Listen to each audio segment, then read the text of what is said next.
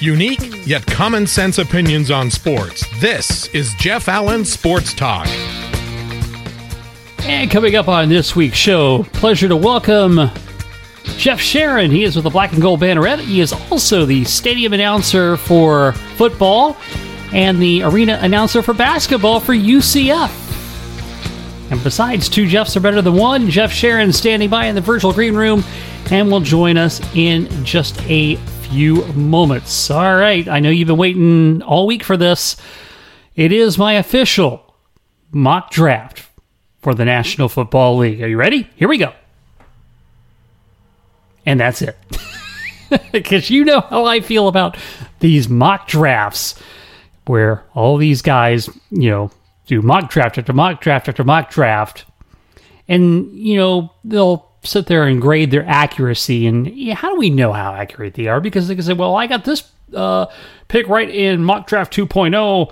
And this one over here I got right in mock draft 4.0. And, come on. I mean, mock drafts are just this, to me, the same kind of nonsense as bracketology, because, these guys claim I got 67 of 68.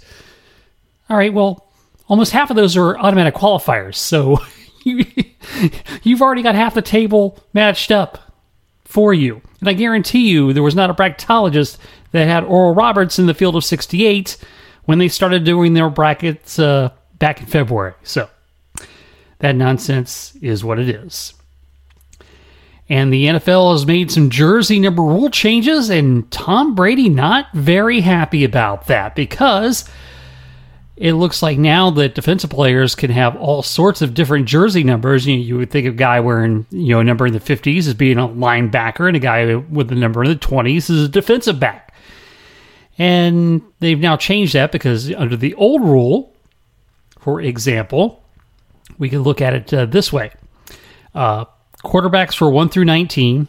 Running backs and fullbacks were 20 to 49, as well as defensive backs. By the way, kickers and punters were also 1 through 19. Wide receivers could wear 10 to 19 and 80 to 89. Tight ends 40 to 49 and 80 to 89. Offensive linemen are the only group that will have exclusivity on 50 to 79.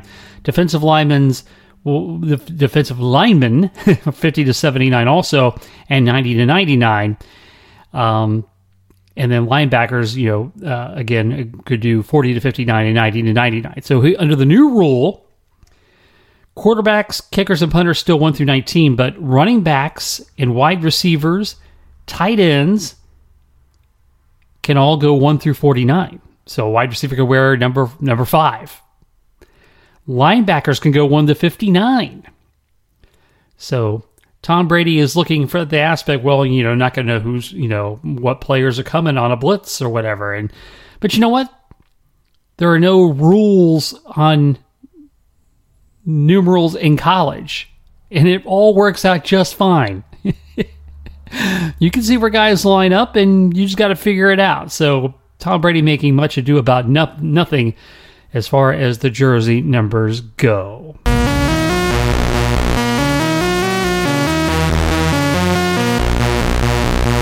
All right, it is my pleasure to welcome to the program. He is from the Black and Gold Banneret.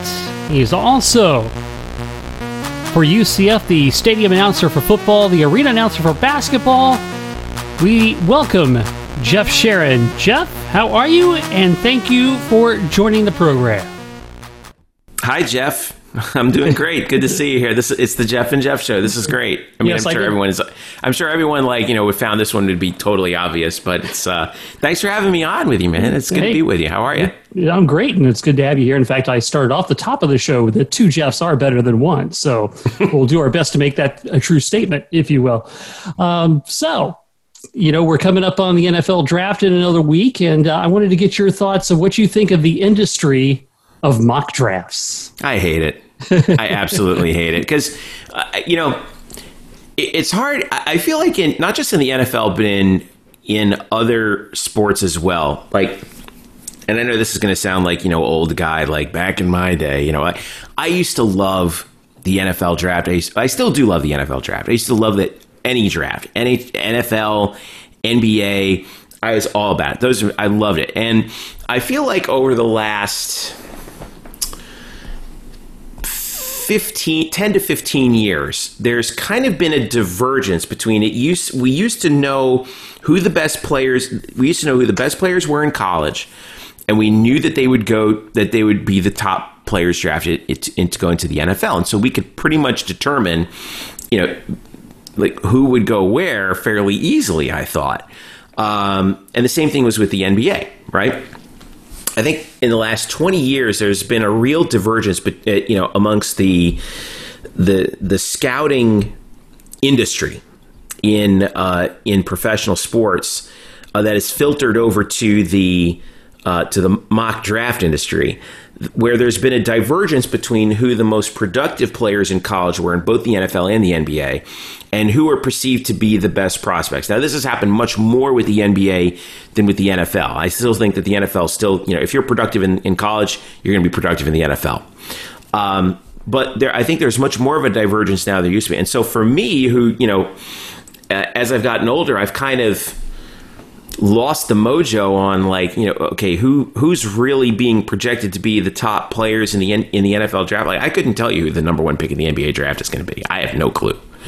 But I do know. So my focus has ended up kind of narrowing toward UCF and the players who UCF faces, right? Like, I know Zaven Collins is going to be one of the top linebackers picked out of Tulsa. I think that's pretty obvious. I know that Aaron Robinson and Richie Grant are going to go probably most likely in the first 2 days at some point. And from there, it's like as part of Black and Gold Banneret, I follow what the UCF guys are doing and what the latest projections are on them. And aside from that, okay, Trevor Lawrence is going to go number one, I guess. That's about it. Then I also follow what my Giants are going to get. I'm like, but they never pick who I want them to pick. Yeah, and I find it interesting too, because they'll start mock drafts for next year, the following week after this one. And I'm sure you could probably get a 2022 mock draft right now. Yeah, probably could. Yeah. But I find it very amusing, because Todd McShay will be on mock draft 6.0 and they always talk about how great they got these things. Like, okay, well, which one did you get right? In 3.0, 4.0? To me, it's just a lot of nonsense. So once a trade happens, you can scrap the whole thing. Yeah, throw the whole thing out. We don't know. It's more effective I think, for when it comes to mock drafts, is to think about teams and what their needs are and who would fit, right? And then from there, we can kind of glean some connections, right? Because sometimes we do see that, like there are some pro connections. Like, I mean, Shaquem Griffin could have gone to a number of different teams, but he went to the Seattle Seahawks, who were a team that A, could use a pass rusher and special teams help, and B, his brother was there, right? So, I think that there's sometimes you can glean those connections, but as far as narrowing down exactly which player is going to go to which team in which slot, nobody has any clue. Yeah. It's merely a content factory, and Lord knows I know about content factories, right? Yeah, no doubt. And I find it interesting too, because last year we had the draft virtually, which I thought Trey Wingo did such a masterful job handling that. And really, all of ESPN did. They saved the NFL. Yeah, they really did. Yeah, because NFL Network even had to carry it from that aspect. And this year it's going to be kind of a hybrid, mostly live and on site, but I guess there'll be some virtual aspects to it too, which I kind of am glad to see, because I thought the virtual aspect of it really brought something new and fresh to the table. Yeah, it stripped away all of the bells and whistles. I think that's what because it's funny, like when ESPN first started televising the draft, I remember when they first had the idea of televising the NFL draft, I think one of the producers, I think it was on the 30 for 30 that they did on the 83 draft class. Mm-hmm. One of the producers, or one of the people who's working there, is like, really? He was telling a story about how they were like, yeah, we're going to televise the NFL draft, the whole thing. And somebody told him, like, you're going to televise the draft? That's like reading the phone book on live television. and it's turned into this industry, and it turned into such an event that I think it way outsized its own actual significance. All the laser lights and the bells and whistles, like, it just became too much. And last year it was very refreshing to just have it be, just we're getting the picks, we're reading the picks, we're analyzing them. Okay, on to the next one. And, we got some time. We're going to talk to this coach, and we're going to talk to this kid, and we've got people, and we've got, webcams in the different prospects' houses to see their reactions. And I thought it was funny. I forget who was the player, but there was one player who apparently had a bunch of people over and they were hanging out in the back. And I guess his mom was in the back, and they cut to him at a really inopportune time when you could kind of see him in the back, and she was ushering them out of the room, get out of the room so no one sees you, because we're supposed to be social distancing and whatever. But yeah, I found it to be very refreshing. I am very much old school in that respect. I always watched NFL primetime on Sundays because it was Boomer and TJ and the highlights, and that's it. And when they brought that back on ESPN Plus, I'm like, thank goodness. I can just sit down and I can watch the highlights from the afternoon games, right? And I know I'm going to get the story, the truncated story of the game from these guys, and it's just as a former TV producer, my whole MO was keep it simple, and just have a lot of good information, and let the information carry the day. And it was good to see that last year. I mean, what were they planning for Vegas? Weren't they going to have a boat carry whoever was drafted across the fountain at the Venetian? I mean, come on, man. Yeah, like crazy, right? Yeah, I mean, let's just drop the guy out of a helicopter onto the stage. It'll be great. Yeah, they talking about grand ideas, right? So you mentioned you're a Giants fan. I'm, of course, a fan of another team in the worst division of football with the Cowboys. So who do you think the Giants should take? What are their needs? Oh gosh, the Giants just really need some receiver help for Daniel Jones. I really think that what made Eli Manning into two-time winning Super Bowl quarterback Eli Manning was in the first time around he had Plaxico Burress, and the second time around he had Victor Cruz, and he had let's not forget Hakeem Nicks and Mario Manningham too, but that was pretty much, and Amani Toomer, of course, the first time around too. I can't forget Amani, but Daniel Jones has no real weapons around him, at least as of right now. The tight end that they have is kind of not a tight end; he's a wide receiver. You don't know what you're going to get from Saquon because he's coming back off that injury, and my hope is that the Giants don't waste his prime. I'm one of the few people left with property on Daniel Jones Island. Okay. I still think he can be a good NFL quarterback. But you can't, he's not the kind of quarterback who can lead a team by himself. He needs a good supporting cast around him. And, my whole MO on the Giants was they didn't build in the post Eli era. They didn't build around Daniel Jones. They built around Saquon Barkley. So what are you going to do to put around Barkley? Well, Jones is the perfect guy, right? So I'm always, offensive line help, wide receiver help. I think that's what they need primarily. And if you can strengthen the defense, please go ahead and strengthen the defense, because it's the Giants and defense, and they're basically synonymous with one another. But I would really like to see them get some good weapons around Daniel Jones. And what is your grade so far on the job that Joe Judge is doing? I don't think it's fair to judge him right now. Pardon the pun. Wait, yeah, way too soon for that. Way too early. I mean, I respect his willingness to change the culture. I think he's much more of a head coach than either Pat Shurmur or Bob McAdoo were prior to him. I do fear that his tough guy act might wear very thin on players rather quickly. Not to say that he needs to be a softie, but he kind of strikes me as a young Tom Coughlin, which can be good and also not good in the same ways. So, I don't know. I think it's going to come down. It always comes down to who your leadership are as players, and it starts at the top with Saquon and Jones. And, do they buy in, and do they get the players around them to buy in? And if they do, that division can be had, as we all know from last year. Yeah, we do. I mean, all you got to do is finish with a winning record, right? So, or at 500, just 500. I'll take 8-8. But there's a lot to be there's a lot to be worked out, and the draft is just one part of the equation. Yeah, I think one of the most frustrating fans of being an NFC East team fan last year was like, okay, you're at one point just okay, all right, the season's over, I can get rid of the stress now, but then something would happen. No, it's not, and they're pulling you back in. Right.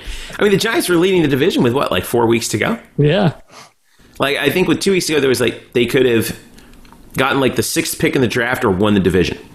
Yeah. Like anywhere within, or I think gotten as high as the 3rd pick in the draft. They could have finished anywhere between those two extremes. I mean, I don't know. This is payback. You guys ended up taking us out on the last week, so yes. So you're welcome for that. But this is the payback that we all get for the NFC East of the 80s and 90s. I feel like we're getting our comeuppance now. So we're just going to have to ride this one out, see where it takes us. Yeah, no doubt. So we recently had a fabulous March Madness. Give me your take on how this year's tournament went after getting a tournament back after having so desperately missed it a year ago.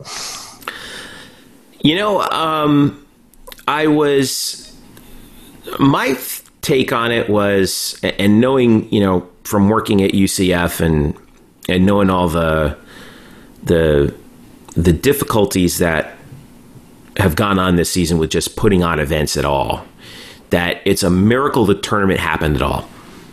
For them to pull that off logistically. And I know people like to rag on the NCAA, and the NCAA deserves ragging, but they were able to get the tournament off, and I thought they did a very nice job with it. I thought that I think that we're actually seeing in this situation sort of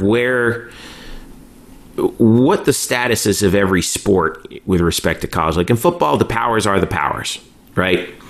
I mean, as much as we hate it, and I don't blame us for hating it, I mean, they are what they are. The other thing is, though, with college basketball is it requires you to get on a run. And we saw teams get on a run. Baylor in particular, they played as good a defense as I have seen any team play since at any point in the NCAA tournament. That game, the game against Gonzaga, and I always root for the underdog. I'm a sucker for the Cinderella story. I wanted Butler to win a few years ago. I didn't get my wish. I wanted, I really thought that Gonzaga had the horses, but I feel like two things happened in that championship game. Number one, Baylor came out with their hair on fire on defense, and they were just the more physical team defensively. I thought the game was decided in the first 5 minutes because you could just tell, Baylor's not letting up tonight.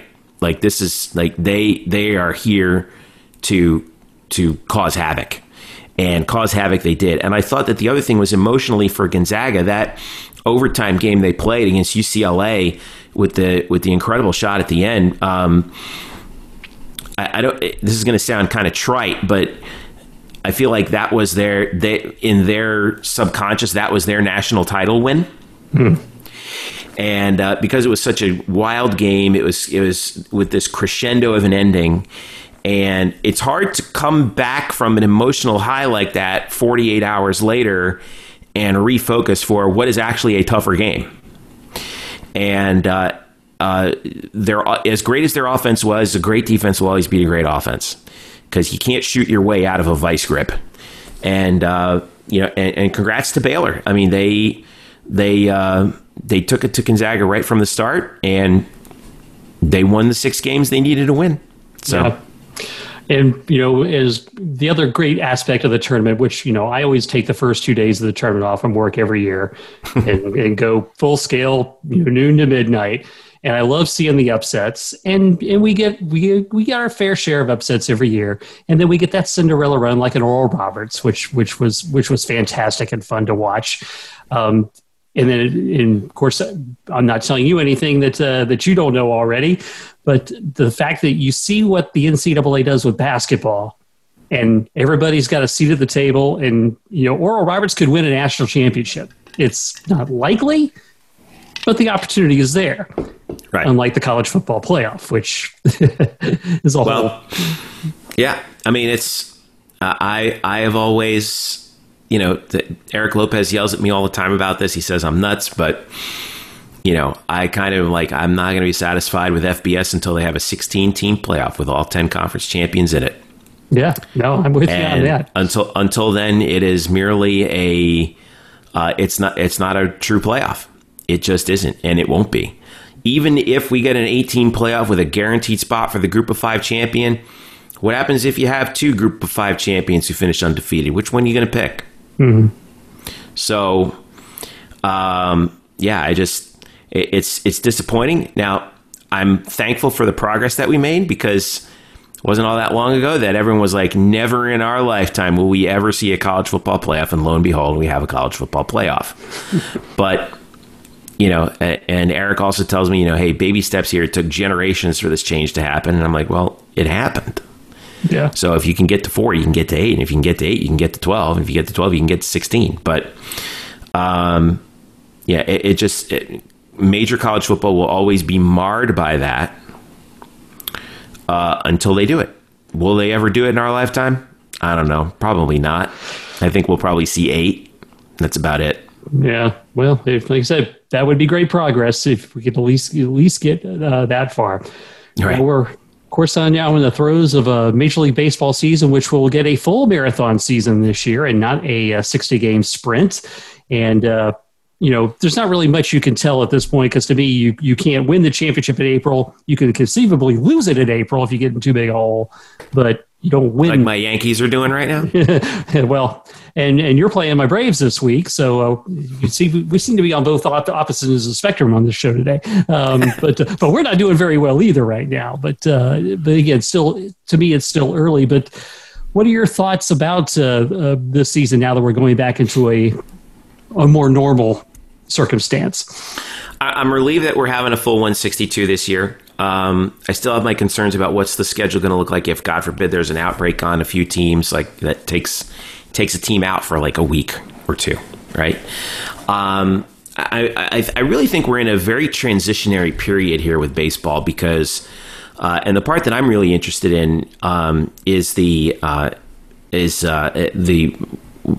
aftermath of baseball coming to its professional baseball agreement with the minor league teams, and having, what was it, somewhere around 50 teams wiped out basically by the new agreement, the streamlining of the minor league system, a lot of teams moving leagues, classifications, affiliations, you name it. And for me, this is the first year of that. And how is baseball as an industry going to adjust to this new normal, where there are a lot fewer jobs to be had for players and managers and broadcasters and PR guys and team managers and whatnot. And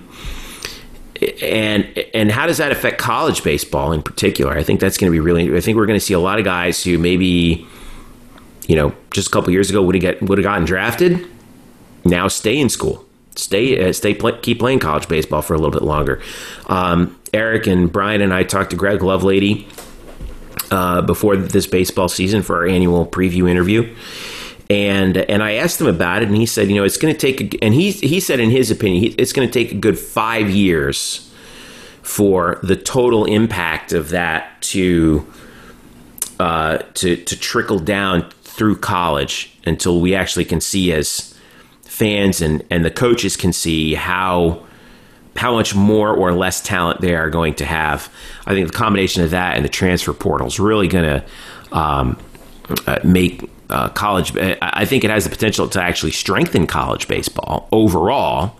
But I also think that we might see a little bit more stratification within the teams.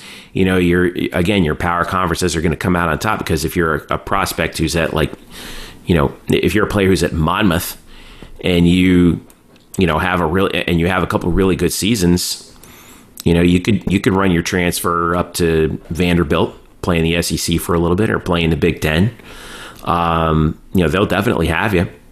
So I don't know. I think Lovelady's right. I think it's going to take some time to really sort this out and see how that then trickles back up into the majors in terms of the talent pool that those teams have to pick up from a shorter draft also, right? So we're in a brave new world in baseball now, and it kind of happened without anyone really noticing it too well, but here we are.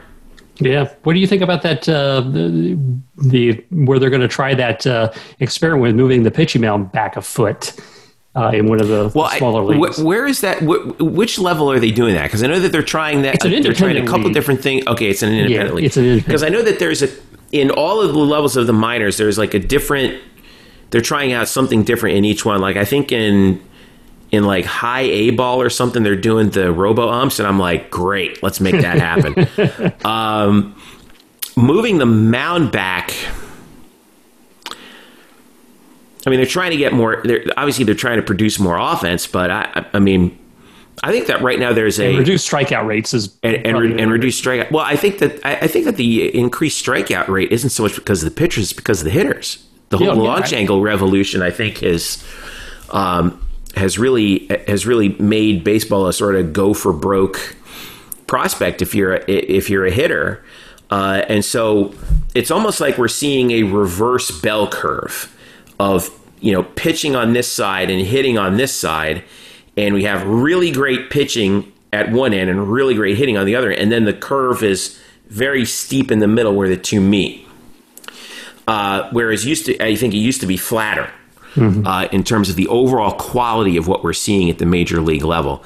I'm very much in favor of the pitch clock, although they always find a way to mess it up. Like it only happens if there's nobody on base. I think that's a bunch of junk. I think that the biggest rule change that baseball could make, because I know now we're talking about speeding up the game again, which everyone does, but the umpires have got to keep the batters in the box. Yeah. That's the thing. Like, it's not the pitchers. The pitchers want to work quick. It's the batters who take time. And remember a couple of years they said that was an emphasis? Yeah. And after a month, the hitters were raising hell about, this is terrible. We can't do this. We're going and then the umpires went back to letting hitters take their time. The umpires have to be, and baseball has to back the umpires and say, no, we're emphasizing this. You stay in the box, or we're going to call strikes on you. Bottom line. And if you don't like it, too freaking bad. Deal with it. Stay in the box and let's go. That would be before 1990, even, and guys don't step out of the box. Yeah, they don't step out of the box. Not because it just wasn't what they did. Yeah, it was batters stayed in the box just to keep their. Now it's like you can step out, you can readjust your batting gloves, kind of figure things out, and meanwhile the pitcher's standing there, ready to go, right? So, I think back to when Mark Burley threw his perfect game for the Chicago White Sox. I think that game lasted under 2 hours. Yes, it did. So, I mean, it wasn't that Mark Burley was trying to work slowly to throw off the batter. The batters were trying to slow him down, and they couldn't. Yeah. So that would be the one rule that I would like to see is emphasizing keeping the batters in the box. You step out of the box, strike. And if you don't like it, you're out. Call you out right here. Yeah. If you don't like it, too bad. Adjust to it. You're a professional. You're supposed to adjust to it. Yeah. That's exactly right. I'm 100% agreement on that, because I've stated that argument many times before. It's just like, this isn't really hard to figure out if you're you're not really figuring out a math problem. Yeah, it's not that difficult. You're not trying to figure out like a logical proof here. Like, it's just stay in the box and hit the ball, man. All right, so this past football season, you debuted as the stadium announcer for UCF football, and you've done announcing for other sports, live venues and all that. What was the experience like for you in this first year, and and how bittersweet was it because of the lack of fans, if you will? Well, first of all, it was a total blast. What a thrill, and I can't wait for Labor Day weekend. I can't wait to get back in there again. I actually just did PA for the men's soccer championship at UCF this past or last weekend, and it doesn't matter what sport it is. I just love being there. I love doing it. PA is something that I've always thought about doing, like ever since I was a kid. I loved back in the days when we watched the NBA Finals on NBC, and you'd see the starting lineups, right? And Ray Clay, the old PA guy for the Chicago Bulls, when Jordan was there. I think everyone remembers that. And I wanted to do either that or play-by-play or both, whatever I could get my hands on. And to do PA for UCF football, which I've loved for so long, at my alma mater, is just, it's such a huge honor. A huge honor. I'm still like, I literally can't believe they asked me to do that.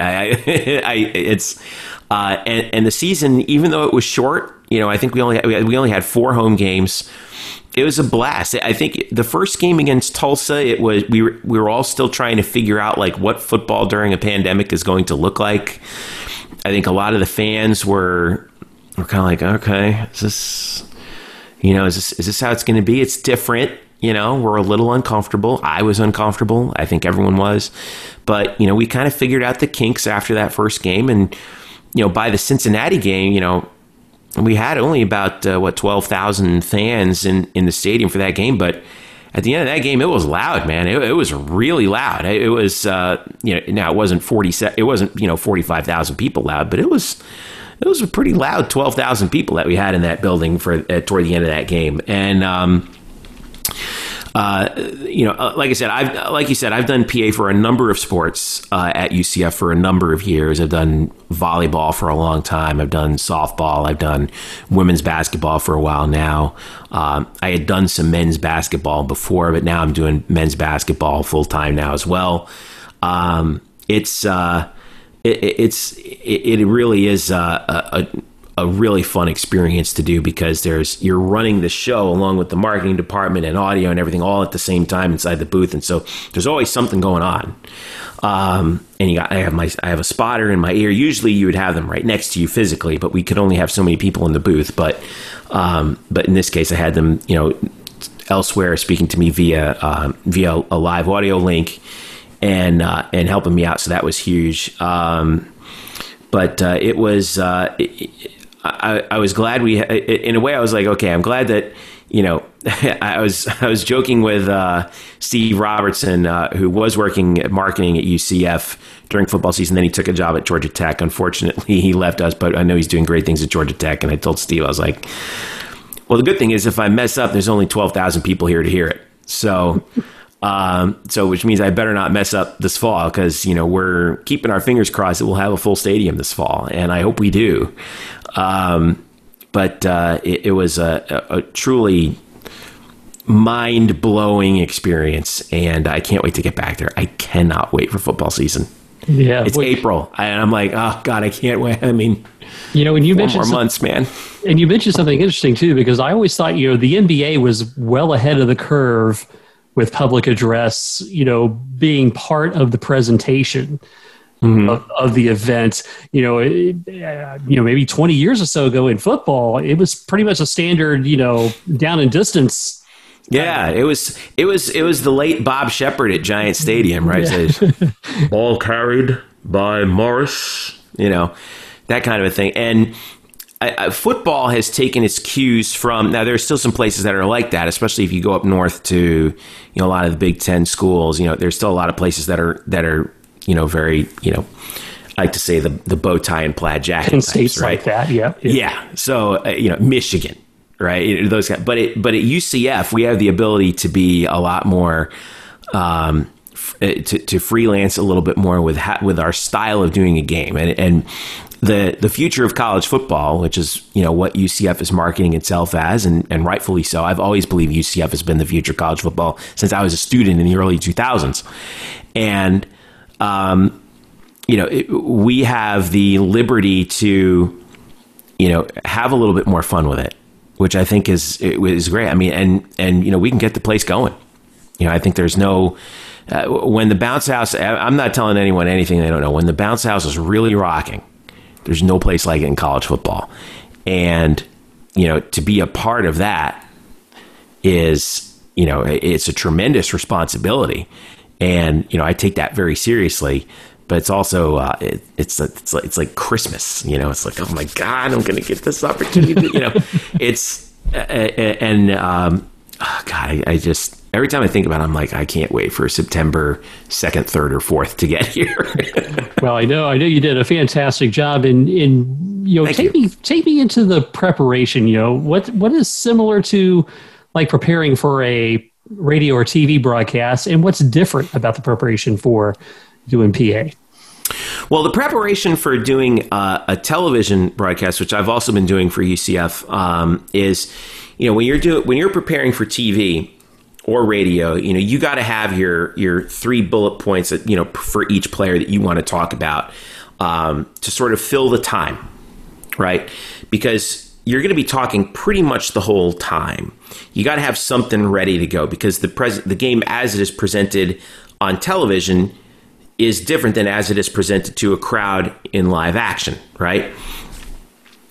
In terms of preparation to do PA, I got to know UCF's roster cold, okay?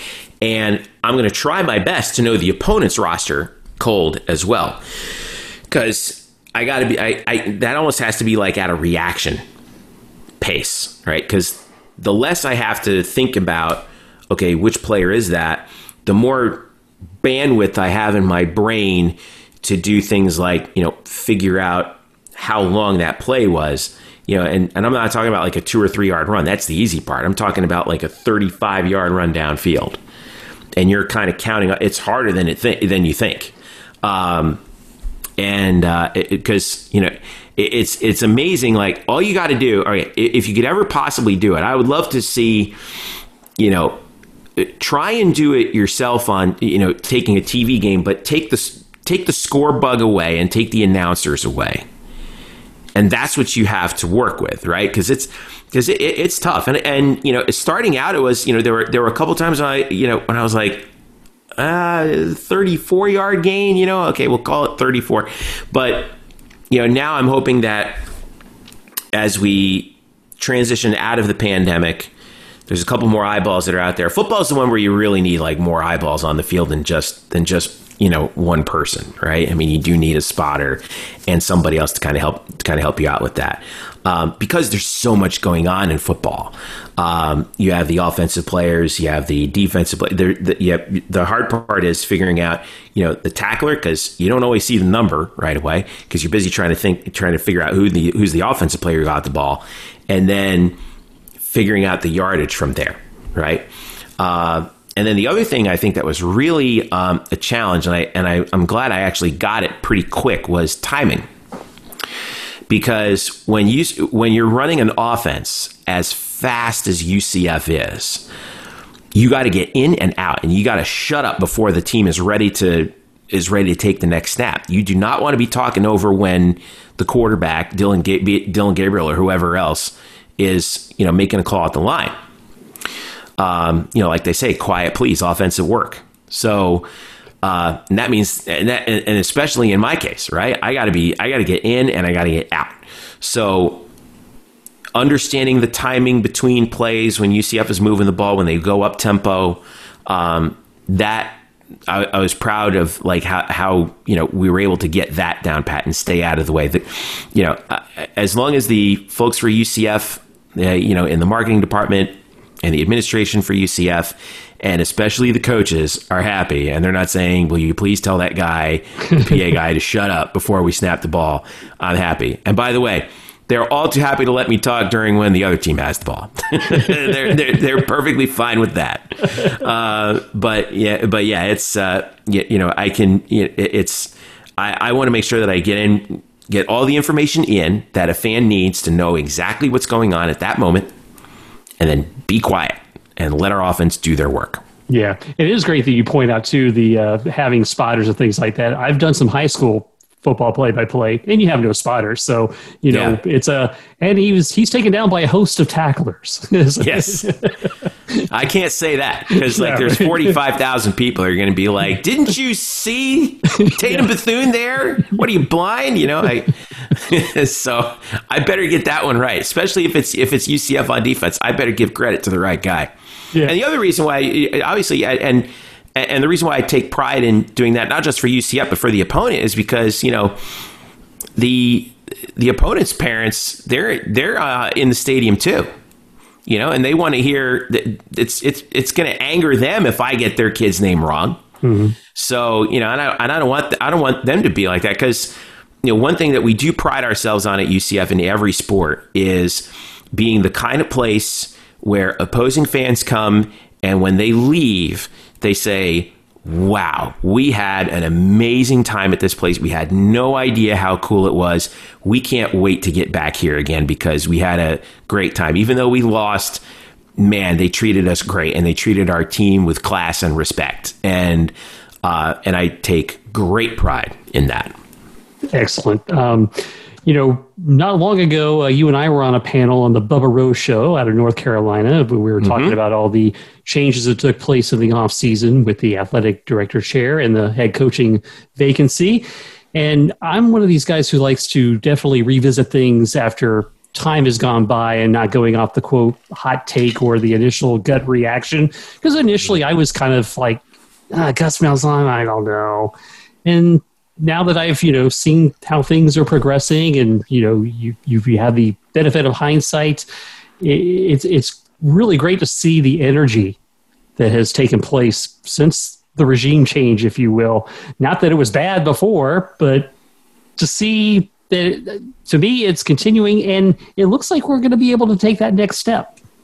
There was a little bit of, I was surprised when the players were speaking to the media, and I listened to several of the press conferences that took place during spring ball. I think the most telling thing that I heard was that a number of the defensive players said, and the offensive players too, said,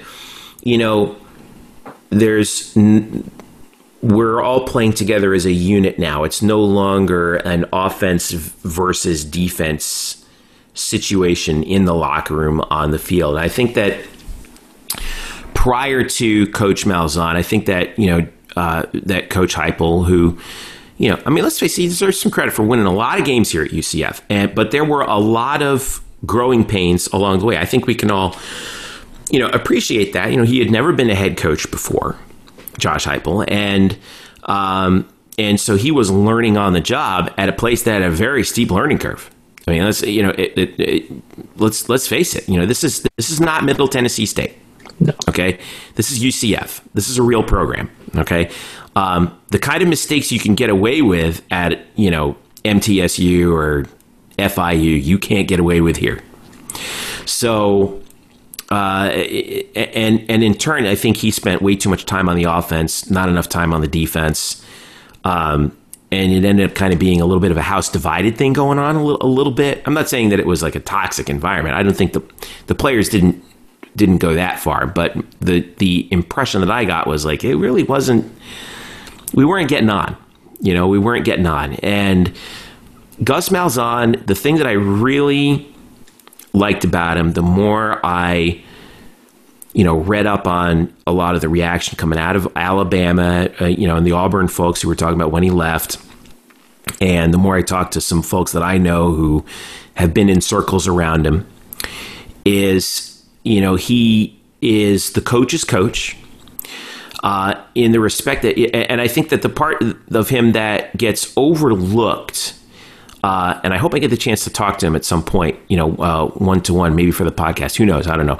But I would love to ask him about how his decade plus as a high school coach informs his general philosophy now as a veteran college coach. Because I think, there's a lot of guys who come through college, they're in the college bubble, right? And in college, you can pick and choose which players you want to fill which slots. High school coaches have a lot different tasks. You have to create your team around the personnel that you have. You can't go get a kid in the transfer portal in high school, at least not in the high schools that I went to. But in that respect, when you come into a new job, you have the personnel you have. So now you have to design your system around those guys, offense and defense. I think he's taken a particular interest in being a coach of coaches as well. I love the fact that his staff is a good mix of young guys and veteran guys. And I think the young guys he's really trying to prime to become, coordinators and eventual head coaches elsewhere. And I think that is good for UCF. That spreads black and gold a little bit further throughout the college football nation, right?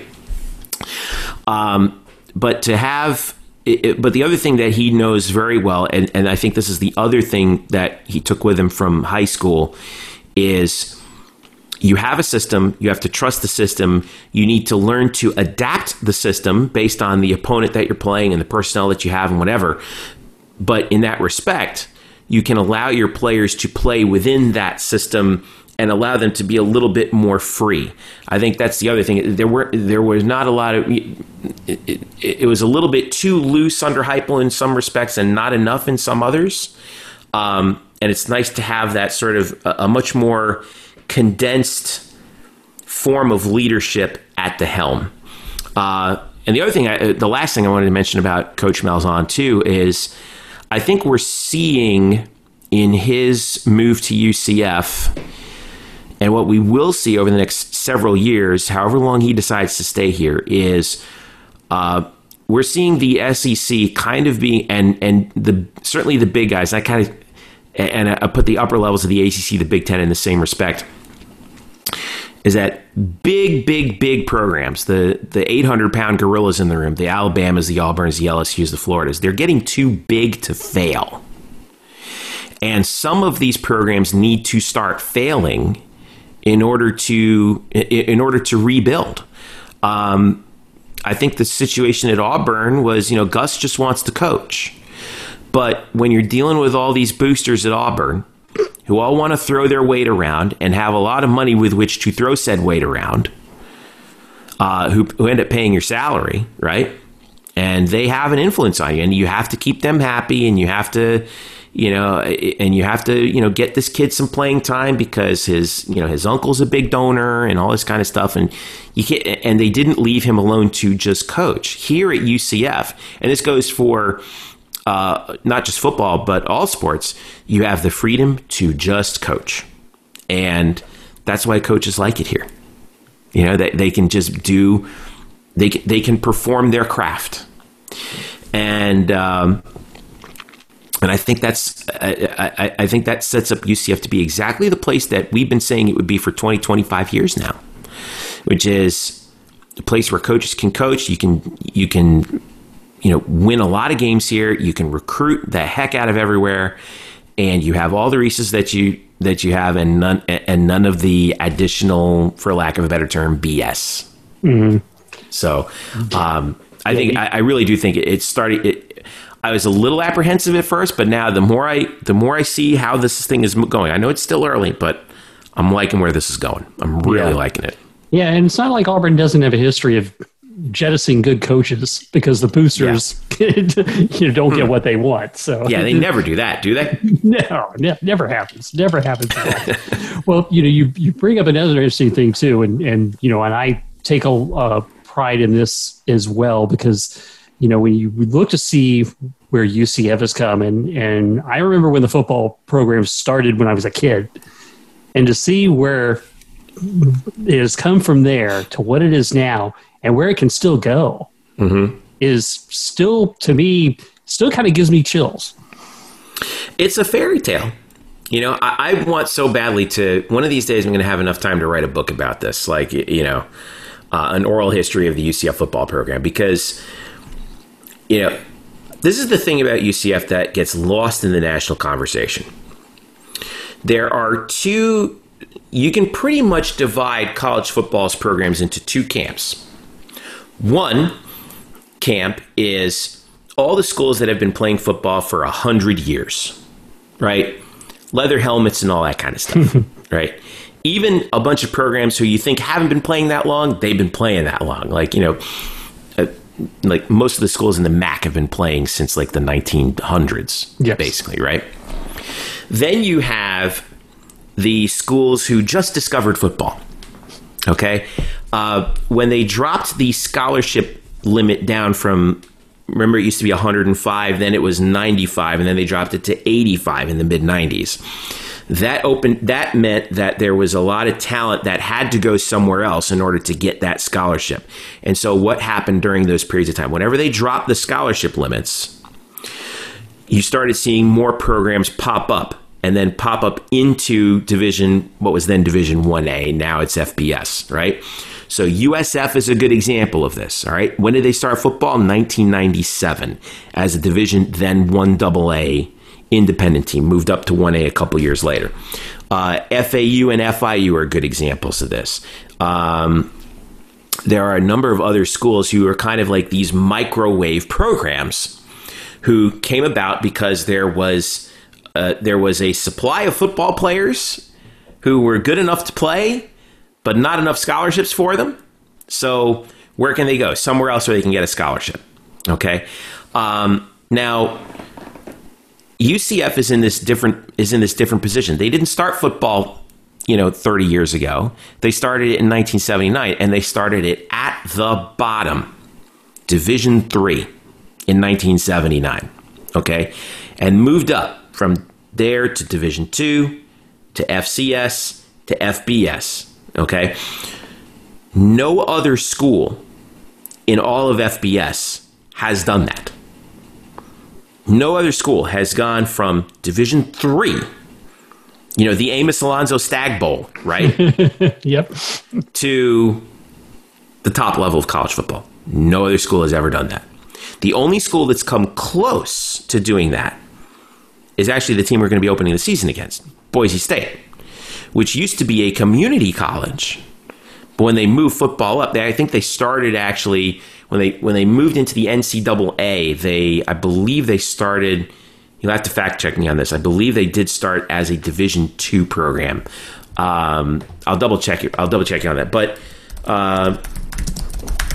this was it's really a miraculous story about how this club basically turned into a major college football program. Yeah, it's unbelievable. We just lost Gene McDowell in January, the father of UCF football, as UCF himself called it.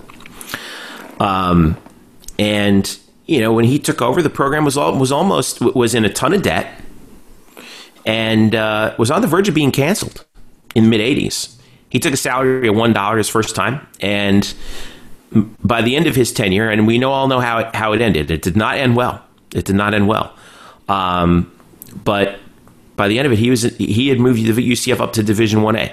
And there are a lot of stories similar to that, players and coaches and administrators and people around the program who made this happen.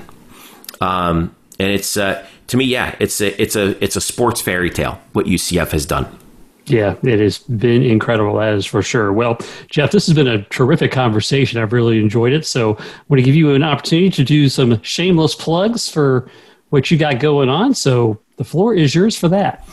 All right, Jeff. Well, of course, you can follow me individually at Jeff_Sharon. You can follow also all of us at Black and Gold Banneret. We are SB Nation's home for UCF sports. We are on Twitter at UCF_Banneret. That's BANNERET. You can subscribe to our podcast on Apple and Android devices, wherever you get it. It's myself and Eric Lopez and formerly Brian Murphy, who just left our garage for MLB.com. Yeah, there it is. He didn't give me this. I've had this shirt for a long time, but we love Brian. We miss him. We're gonna, but he'll be coming back every now and then. But myself and Eric and Jeremy Brenner and Danny Medina and Drew Glukov and all of us, we're still gonna be giving you all the and Bryson Turner, we're all gonna be giving you the UCF content that you guys, that all the fans keep telling us we like. So we made it through the pandemic with a bunch of good stuff, and we're going to be hitting the ground running real quick here. As this season winds down, we've been trying to keep pace as best we can with all of the sports going on in the spring, and I think we've done a pretty good job of that. So you can follow us again, UCF_Banneret on Twitter, Facebook.com/blackandgoldbanneret, and of course, blackandgoldbanneret.com. Outstanding. Jeff Sharon, thanks again for being on. Certainly enjoyed the visit. All right, Jeff, it's always good to talk to you. Have a good one. I'll see you again soon. And we're right back to close things out with a TV theme right after this. No Republicans, no Democrats, no team from Washington, no team with a star on the side of their head. We don't even talk about alpha and beta storms around here. And if you believe all of that, I have a bridge to sell you in Brooklyn. Captain and Company in the morning. Join me 9 to noon. Weekday mornings on oldschool101.com, because class is always in session around here. Virus or no virus. 1, 2, 3, 4, 5, 6, 7, 8, Schlemiel, Schlemazel, Hassendampf Incorporated. We're gonna do it. Give us any chance, we'll take it. Read us any rule, we'll break it. We're gonna make our dreams come true. Doing it our way. Nothing's gonna turn us back now. Straight ahead and on the track now. We're gonna make our dreams come true. Doing it our way. There's nothing we won't try. Never heard the word impossible. This time there's no stopping us. We're gonna do it. On your mark, get set and go now. Got a dream and we just know now. We're gonna make that dream come true. And we'll do it our way, yes, our way. Make our dreams come true. And we'll do it our way, yes, our way. Make our dreams come true. For me and you. The theme from Laverne and Shirley, which ran for 8 seasons on ABC from 1976 to 1983. Laverne and Shirley was a spin-off from Happy Days, following the lives of Laverne DeFazio, played by the late great Penny Marshall, and Shirley Feeney, played by Cindy Williams, two friends and roommates who work as bottle cappers in the fictitious Schatz Brewery in late 1950s Milwaukee. And of course, from the 6th season onward, the series setting changed to Burbank, California. The neighbors and quite wacky duo of Michael McKean and David Lander were Lenny Kosnowski and Andrew Squiggy Squigman, Lenny and Squiggy, whose interests are always very comedic. Eddie Mecca as Carmine Ragusa, Phil Foster as Laverne's father, Frank DeFazio, and Betty Garrett as the landlady, Edna Babish, who would also become Frank's wife later on. And this program featured a lot of physical comedy.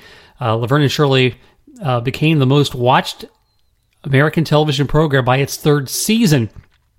Now, if Happy Days created Jump the Shark, with Fonzie jumping the shark, Laverne and Shirley had theirs when they changed the setting of the series from Milwaukee to California.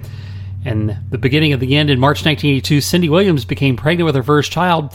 In August, 2 episodes into production of the 8th season, Williams left the show and filed a $20 million lawsuit against Paramount after they demanded that Williams work on her scheduled due date. The case was settled out of court, and Williams was released from her contract. The series' final season continued with 2 episodes, with Williams still playing Shirley. Then it was just Penny Marshall as Laverne, who now worked for an aerospace company. The ratings had dipped, obviously, but were strong enough to be considered for a 9th season. Marshall had agreed that the show would continue if they would move production to New York. But faced the high cost of that endeavor, ABC opted not to renew the series, and May 1983 was the last we saw of Laverne and Shirley. Again, one of the great all-time classic comedies of the 70s and early 80s, and a theme song that certainly will play over in your mind. Now that you've heard it, you're going to hear it a little bit more. All right, thanks again for Jeff Sharon being here on the program, and as always, we thank you for listening. And with that, we are done here.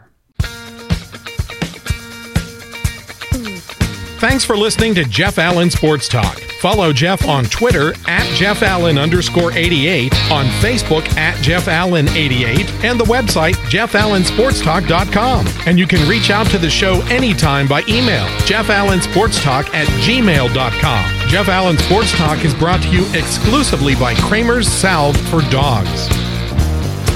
Does your dog itch, suffer from debilitating skin allergies, or trouble hot spots? We have the solution using the healing power of neem. Kramer's Salve is a safe and natural approach to help your best friend live an itch-free life. Go to kramersalve.net to order today with new low pricing. That's KramerSalve.net.